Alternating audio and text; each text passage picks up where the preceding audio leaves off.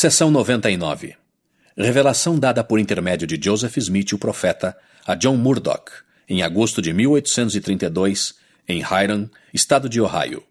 Embora as edições de Doutrina e Convênios, a partir de 1876, tenham dado esta revelação como tendo sido recebida em Kirtland, em agosto de 1833, as edições anteriores e outros registros históricos confirmam a informação correta. 1 a 8. John Murdoch é chamado para proclamar o Evangelho, e os que receberem John Murdoch receberão o Senhor e obterão misericórdia. Eis que assim diz o Senhor a meu servo John Murdoch.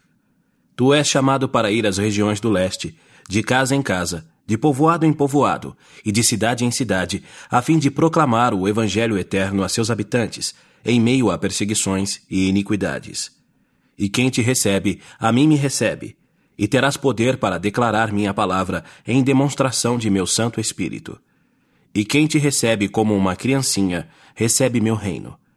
E bem-aventurados são eles, pois obterão misericórdia.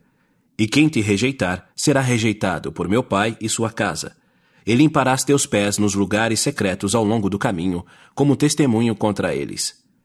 E eis que depressa venho para julgar, para convencer a todos de suas ações iníquas cometidas contra mim, conforme está escrito sobre mim no livro.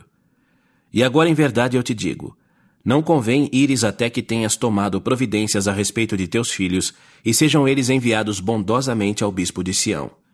E depois de alguns anos, se o desejares de mim, poderás subir também para a boa terra, a fim de possuir tua herança.